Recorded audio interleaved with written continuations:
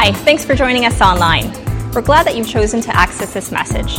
It's so encouraging to know that God is using the ministry of Portico Community Church to touch the hearts and lives of people all across the world. If you have a story to share or a prayer request, we would love to hear from you at info@porticocanada.ca. To support our ministry, you can donate online by clicking on the donate button at the top right of your screen. Once again, we're so glad that you've joined us. It's our prayer that this message from God's Word will deeply impact your life. Well, we're starting into a new series called Pressure Points, and we're going to be studying the book of James over the next few months. So if your notes will be in your bulletin, you can also get your notes if you download the Portico app. The notes are listed there, so you can do that on your smartphone or on your tablet. So you can follow along in a number of different ways. I grew up in a magical decade called the 1980s. Anybody else grew up in that magical decade? Yeah, there are. Yeah, come on, we can be excited about growing up in that. And it was full of neon colors and short shorts on boys and high knee socks and sweatbands. Yeah, that isn't actually me, but I did have a purple jacket that looked like that, and I had a boombox. Did anyone have those little yellow Walkmans? Do you remember those guys? Anybody? Yeah, you remember? That was the coolest thing when you got the yellow one. Then there was the Sony. I waited years to get with that. I think I got it secondhand. And those were magical days. And I was at my mom's house last weekend for Easter, and as kids we were going through the old photo albums, and I found a picture of myself in that bright purple jacket, and my shorts stopped about here, and I had a fanny pack. Do you remember how cool those were back then? Yeah, a green neon fanny pack from Canada's Wonderland, and my daughter was looking at some of these pictures and just laughing her head off, and it was one of those magical decades. But if you grew up in the 1980s, you will remember that in every playground there was a concrete pad with a 40-foot giant metal slide. Do you remember these slides? It was what was everywhere. Now, I know there's rubber matting on our playgrounds today, or wood chips or soft landings. Not in 1980s playground. It was concrete, and it was a giant metal slide, and it was made of reflective steel. Do you remember that? So when you had your short shorts on and you were going down, if it was a sunny day, there was this horrible screech all the way down, and but you were happy to get off that slide because your legs were burning, but you weren't all that excited to get to the bottom of the slide because it was a concrete pad that you were about to go smack down to when you hit the bottom of that. And mom and dad, of course, were not at the park to supervise you going down that slide, because in those days we didn't need supervision, and it was a safe society. Like I said, a truly magical decade, the 1980s. Our kids growing up today with a very different kind of experience, aren't they? I'm pretty sure that my parents loved me. My dad, he did tell me so once. He gave me a hearty shake on my wedding day, a handshake, But there was an expectation that not everything was supposed to be a smooth and easy landing when I was growing up. There's been a seismic shift in our society and in parenting strategies that happened in the late 1990s and in the turn of the century. And we have this term called helicopter parenting. Have you heard of the term helicopter parenting? Yep.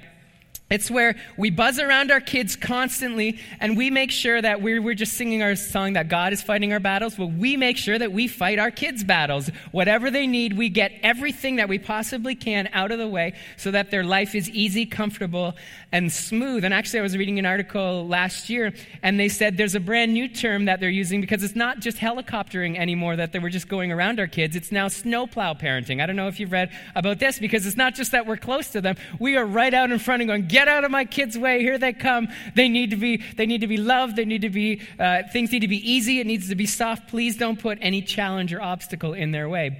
Here comes the snowplow.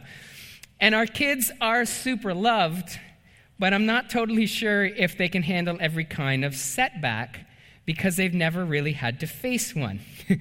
And now there's all kinds of reading material on resiliency and how important that is, but Angela Duckworth is one of the leading researchers on this, and she's a Harvard, she lectures at Harvard, and she wrote a book called Grit. I'm not sure if you've read that book, but I wanted to pull out a couple of quotes that Angela Duckworth wrote about resiliency and how important it is to be able to build this grit. Here's what she says. There are no shortcuts to excellence.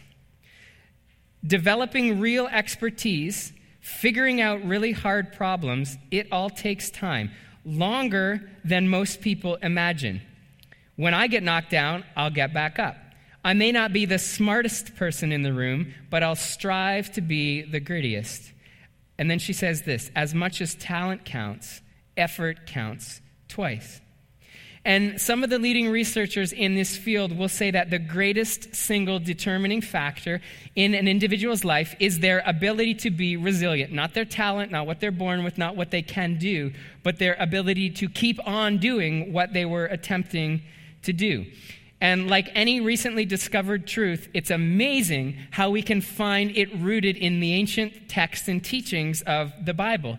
And we can find that in Scripture it says that struggle is actually not something that is to be avoided. Struggle is something that is to be embraced. So if you have your Bible with you, I want you to open up to the book of James, or you can follow along in your notes, and we're going to be in James chapter 1. And I'll give you a little bit of historical background on the book of James. James, if you don't know, was the brother of Jesus, and he is writing to a group of Christian believers who were living in Jerusalem at the time. Jerusalem was the center of Judaism. Remember, it was those individuals who had just killed Jesus because they hated the message that he was bringing.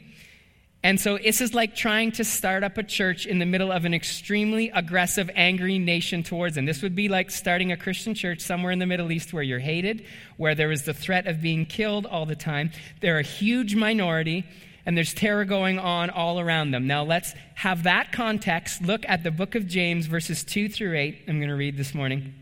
Here's what it says. Dear brothers and sisters, when troubles of any kind come your way, think of who he's writing to, people that are fearful of their life. When troubles of any kind come your way, consider it an opportunity for great joy. I don't think so, James. For you know that when your faith is tested, your endurance has a chance to grow. So let it grow.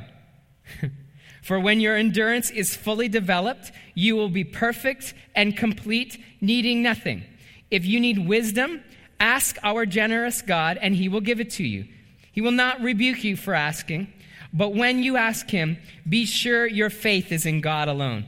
Do not waver, for a person with divided loyalty is as unsettled as a wave of the sea that is blown and tossed by the wind. Such people should not expect to receive anything from the Lord. Wow, harsh words here. Such people should not expect to receive anything from the Lord. Their loyalty is divided between God and the Word, and they are unstable in everything they do. Let's pause and pray. Lord, I pray that your words resonate with our hearts this morning.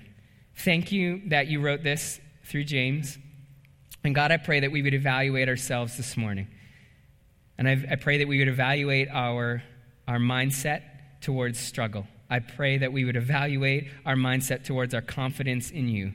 And the words that we were singing earlier, that great is your faithfulness. I've seen you move mountains. I've seen you make ways where there's no way.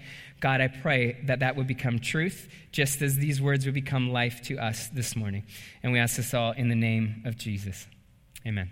So if you're taking notes, pull out a pen or just swipe in there with your finger. The first one is this, is that challenges give us an opportunity to grow. So as a follower of Christ, when you experience a challenge, what is your first reaction? As a follower of Jesus, when you're faced with something difficult, what is the first thing that we typically do as Christ followers? We get on our knees and we pray, Lord, remove this challenge from you, from me. This can't possibly be from you, because you would never send a challenge my way. So I'm going to pray, God, get rid of the challenge. And then we open up our Bibles, and what does James say? Lord, thank you. It's pure joy when challenge comes my way. Please don't take it away. The exact opposite is what James challenges us to do, not to pray that it would go away. And we have this misconception that anything that is hard, anything that causes us to stumble, that must be an attack, and it can't be from God. But listen, we do not serve a God who uniformly erases challenges from our pathway. He can, he might, and he does in certain circumstances, but it is not the dominant teaching of Scripture. Lord, anything that is difficult cannot be from you. That is not the theme that we see. There are specific times when God steps in, yes. But the majority of what we see in Scripture is not God take it away. It's God give me the ability. And just as Anthony was asking us to reflect on earlier, Lord, I'm going to praise you and I'm going to rely on you in the midst of my challenge, not to have my challenge be taken away. This is what we see in James 1:3. He says, for you know that when your faith is tested, your endurance has a chance to grow.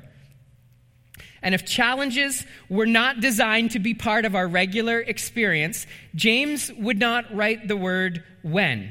He would write the word if. He would say, if your faith is tested, then your faith has a chance to grow in endurance. He says, no, when it is tested, because he's expecting it to happen, we need to frame it in our minds as an opportunity for faith to grow.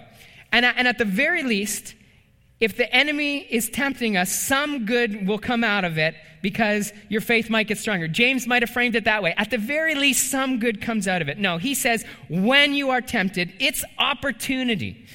Human habit is to rely on God so much more deeply in the times when things are going difficult than when things are going smoothly. Think about that. When you have a challenge, you turn to God so much more regularly, right?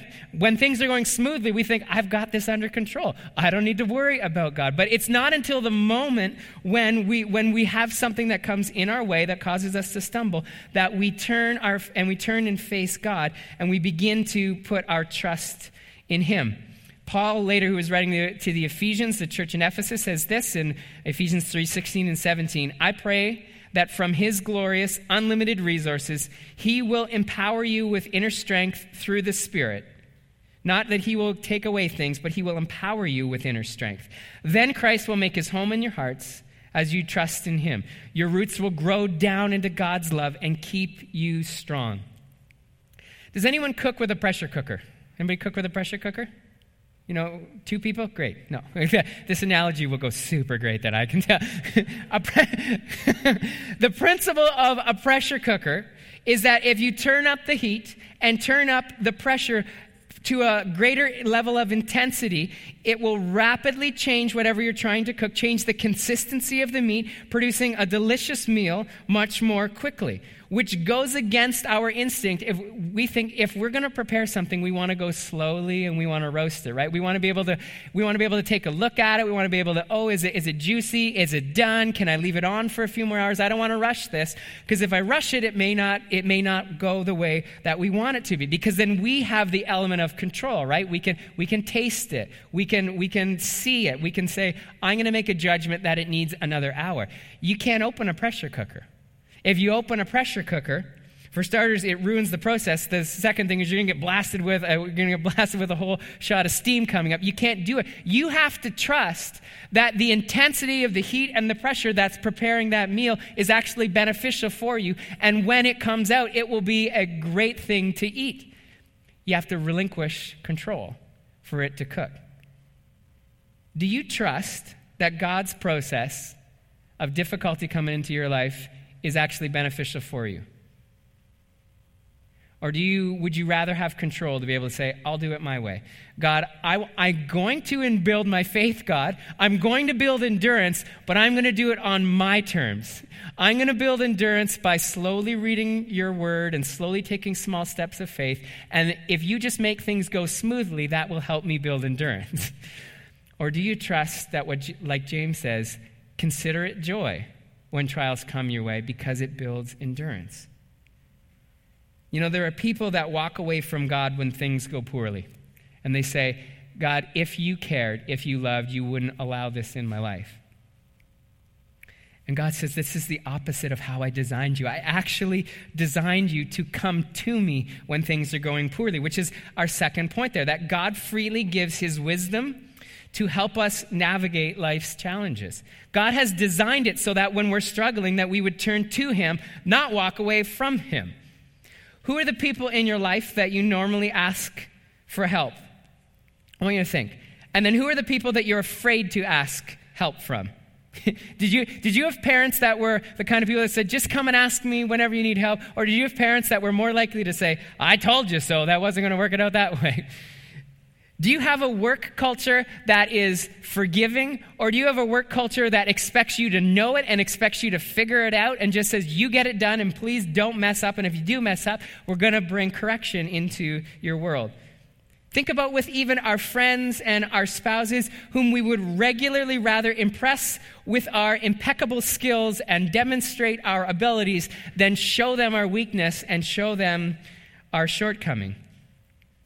Luckily, Amanda is keenly aware of my inability, so I don't even need to try to impress her because she knows all kinds of areas where I fall short. We always say this, I don't need to impress her around the house. I'm great with people. With things, not so much. I break things, I light things on fire, I destroy. But people, I haven't lit anyone on fire, and hopefully I haven't destroyed anybody. But we become, wouldn't it be great if we didn't feel like we had to impress anybody? If we felt like we could always go and ask for help when we needed it? If we never felt like we would be judged when we showed a weakness in our lives?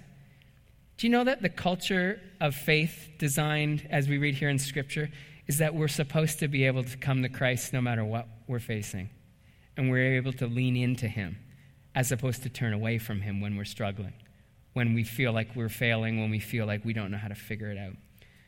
To lean into God, not run away from him. That's why James wrote this, James 1:5. If you need wisdom, ask our generous God, and he'll give it to you. And actually later in this letter, James writes in James 4:2, you know why you don't have? It's because you don't ask. We never turn to God in these moments. We try and figure it out for ourselves. Think back over your walk of faith. What were the moments, if you had to be honest, when you genuinely considered turning in on your faith, walking away from God? You felt like God had failed you. You felt like life was not going as you planned. Maybe you're in the midst of a season like that today where you're questioning, is God who he said he was, and will God continue to be who he said he was? Because I'm not seeing that lived out in your life right now. And that's the argument you make. God, if you were in control, if you were truly good, you wouldn't allow this to happen. Do you know that it's in those moments that's when God asks us to turn to him for wisdom as opposed to look for, we're making our own rationalization saying, God, this is the way that it should work. And God's saying, no, look to me. I've got an answer for you. And that's why we better know God's word. That's why we better be able to recognize God's Spirit, because it's in those moments when nothing else makes sense that we can only turn to his word, and we'll read a verse like Isaiah 40:31. Those who trust in the Lord, they'll renew their strength. We read Deuteronomy 31:8. The Lord goes before you, will never leave you, will never fail you or abandon you. This is why we read Psalm 23:4. Even when I walk through the darkest valleys and fear no evil, I know that you're with me. These are the things we need to have on our minds, in our hearts, speaking them daily when we're facing these challenges so that we'll know, God, I'm not going to look to the world to give me an answer. I'm not going to look to my circumstance to speak into what's real. I'm going to look to your truth and allow your truth to tell me what's real. I was in a small group this week, and here's the question we posed to one another. How long is it appropriate to wait for God to prove himself faithful? If you're praying for something, if you're struggling with something, how long do you wait for God to show himself faithful? For some of us, we had to be realistic, and we said, if I pray for something for a month and God hasn't given me an answer, I'm really depressed about it. And I really start to question, God, what are you doing? If I pray for something for 6 months, if I pray for something for a year and God still hasn't done anything about it, I start to make conclusions about who God is. If God's blessing comes 2 years later, was he still faithful? If God's blessing comes a decade later, something you've been praying for, was he still faithful? If God's blessing comes at the end of your life, do you believe that God is still faithful and he is who he said he would be and his word is still truth? Or have you put a time limit on it and say, God, I can't trust you anymore because you haven't solved this situation on my timeline? And we have this habit of being critical of God. And it's a hard reality for us because we know what we walk through. And that's why it is so crucial that in any challenge, we turn to God and we ask for his wisdom. And we pray, and we read the Bible, and we get together in a group so that we are regularly being reminded, not just of what the challenges that we're facing, but we're being reminded of who God is. What was Jesus' habit when he faced a difficult situation? He broke away from everything else. He broke away from the crowds. He broke away from what he was doing, and he prayed. In fact, if you remember his last moments on earth spent as a free man, he was asking the Father what was going on with this struggle. Is there another way to do this? And if there isn't, it's not what I want, God, but it's what you want. Not my will, but yours. And when we reread James and he says, if you're struggling, just ask for wisdom. This is the principle he's talking about. Think about Solomon, the man whom we would label as the wisest man ever due to an impartation of God's wisdom. I would argue that Solomon was actually already wise because he knew that when he was offered riches, power, and fame, you know what he asked for? More wisdom. He said, Lord, I just want your truth. 1 Kings 3:9. Give your servant a discerning heart. If you are presently facing a challenge, I hope you are wise enough to turn to God, not turn away from God, and ask for his wisdom and say, Lord, will you lead me through this? Help me not lean on my own understanding, as it says in Proverbs, but trust in you. Because number 3, here's our third point, is that success is dependent on our focused loyalty to God. And the key word there is focused. Our success is dependent on our focused loyalty towards God. The majority of the people in this room this morning, I would say, have either a relationship with God or an interest in developing some relationship with God, or at least hearing about God. We wouldn't be in a church service this morning otherwise. And the greatest struggle that I hear from people is that we believe in Jesus, we believe he's God's son, but I'm not sure if everything the Bible teaches is actually true, if I can actually live out what the Bible teaches. And we vacillate between this life of walking in faith and then also walking in what we have discovered to be true and important for ourselves. If you're in the midst of a financial struggle and you open up your Bible and it says, bring your tithe into the storehouse and God will bless. See if I won't open up the heavens. Isn't that a difficult teaching to understand? When God says you're struggling financially and what's the solution? To give more? That doesn't make sense to human logic. And then we open up the word and it said, I've been personally hurt and personally wronged. And the person who's done this to me hasn't even asked for forgiveness. And what is the teaching of the scripture? Is to forgive that person. Go and actually give that person more opportunity. And the way to navigate our relationships is to buy into this ideal of honoring the other first and not worrying about our own needs. You know, our reality is that we believe in Jesus, we come together and we worship, but then we struggle with how we're going to shape our actions when it comes to the most critical areas of our life, our finances, our relationships, our direction. And we go back and forth between my wisdom and God's wisdom. James addresses this when we face challenges of all kinds. Here's what he says, James 1:8. Their loyalty is divided between God and the world, and they are unstable in everything that they do. And if we remember what we were reading earlier, here's what he said. He said that such people should not expect to receive anything from the Lord because their loyalty is divided. Paul says in Ephesians that we're like infants, tossed back and forth by waves and blown here and there by every wind of teaching, and by cunning and craftiness of people in their deceitful scheming. Here's a reflection question for us this morning.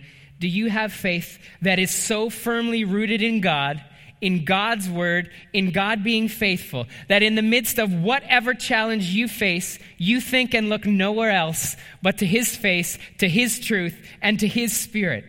And James is writing to a group of people who is situated much like we were, in a culture that teaches everything else. And in a culture, their culture taught them, do everything humanly possible that you can do to honor God. There were sacrifices and there were rules and there was all kinds of there was Roman influence and Greek influence that were pulling people away from God. And James says, no. In the midst of challenge, look nowhere else but God's Spirit, God's truth, and he'll bring you through. And successfully navigating life's challenges requires laser-like focus on God and his word and who he is, and rejecting the instinct to blend in my truth and my wisdom with his truth. Proverbs 3:6, trust in the Lord with all your heart, lean not on your own understanding, in all your ways submit to him, and he will make your paths straight. When Israel was setting up their nation at the very first time, Joshua 1:7 says this, be strong and be courageous, be careful to obey all the law my servant Moses gave you. And then he says this, don't turn to the right or to the left so that you will be successful wherever you go. Our team is going to come back. And we're going to sing a song in response this morning that talks about God's in control. Another reflection question for you this morning. What are the competing authorities in your life today? What are the voices that battle within you to say, you should do this, you should do this? Is it something you've read? Is it a person in your life that has influence? Is it a group that you listen to? Is there anything that's competing against the voice of God and the truth of his scripture to direct your life and direct your choices today? James writes this letter to remind us that no matter what challenge we face, this should be the time that drives us back to the presence and the voice and the Spirit of God. Not push us from God, not push us somewhere else. And we do so by reaching out for his wisdom and saying, Lord, I'm going to trust that if you said, if I honor others, it will go well with me. Lord, I'm going to trust if you said, if I trust you with my finances, it will go well with me. Lord, I'm going to trust if you said that I should forgive regardless, I'm going to forgive and it will go well with me. And there is a very natural human reaction right now that we are facing, and it's to run away in the midst of a challenge, to grasp onto anything that we would say would make sense. Here's what God's asking. Grasp onto him. Let go of everything else. Grasp his hand. Hold on to his Spirit. I don't know what that looks like for you this morning. Probably looks like something different for each one of us. But as our team sings this song, it says, God, you are in control. I don't know what you need to do, but do something. Sing, stand, kneel, read, pray, whatever you need to do to say, God, I am not going to look anywhere else, but I'm going to trust that your voice is true. I'm going to trust that your word is true. And I'll be made strong as I look to you. Whatever you need to do, would you please respond as we sing, God, you're in control, not me. And then we'll come back and close out the service.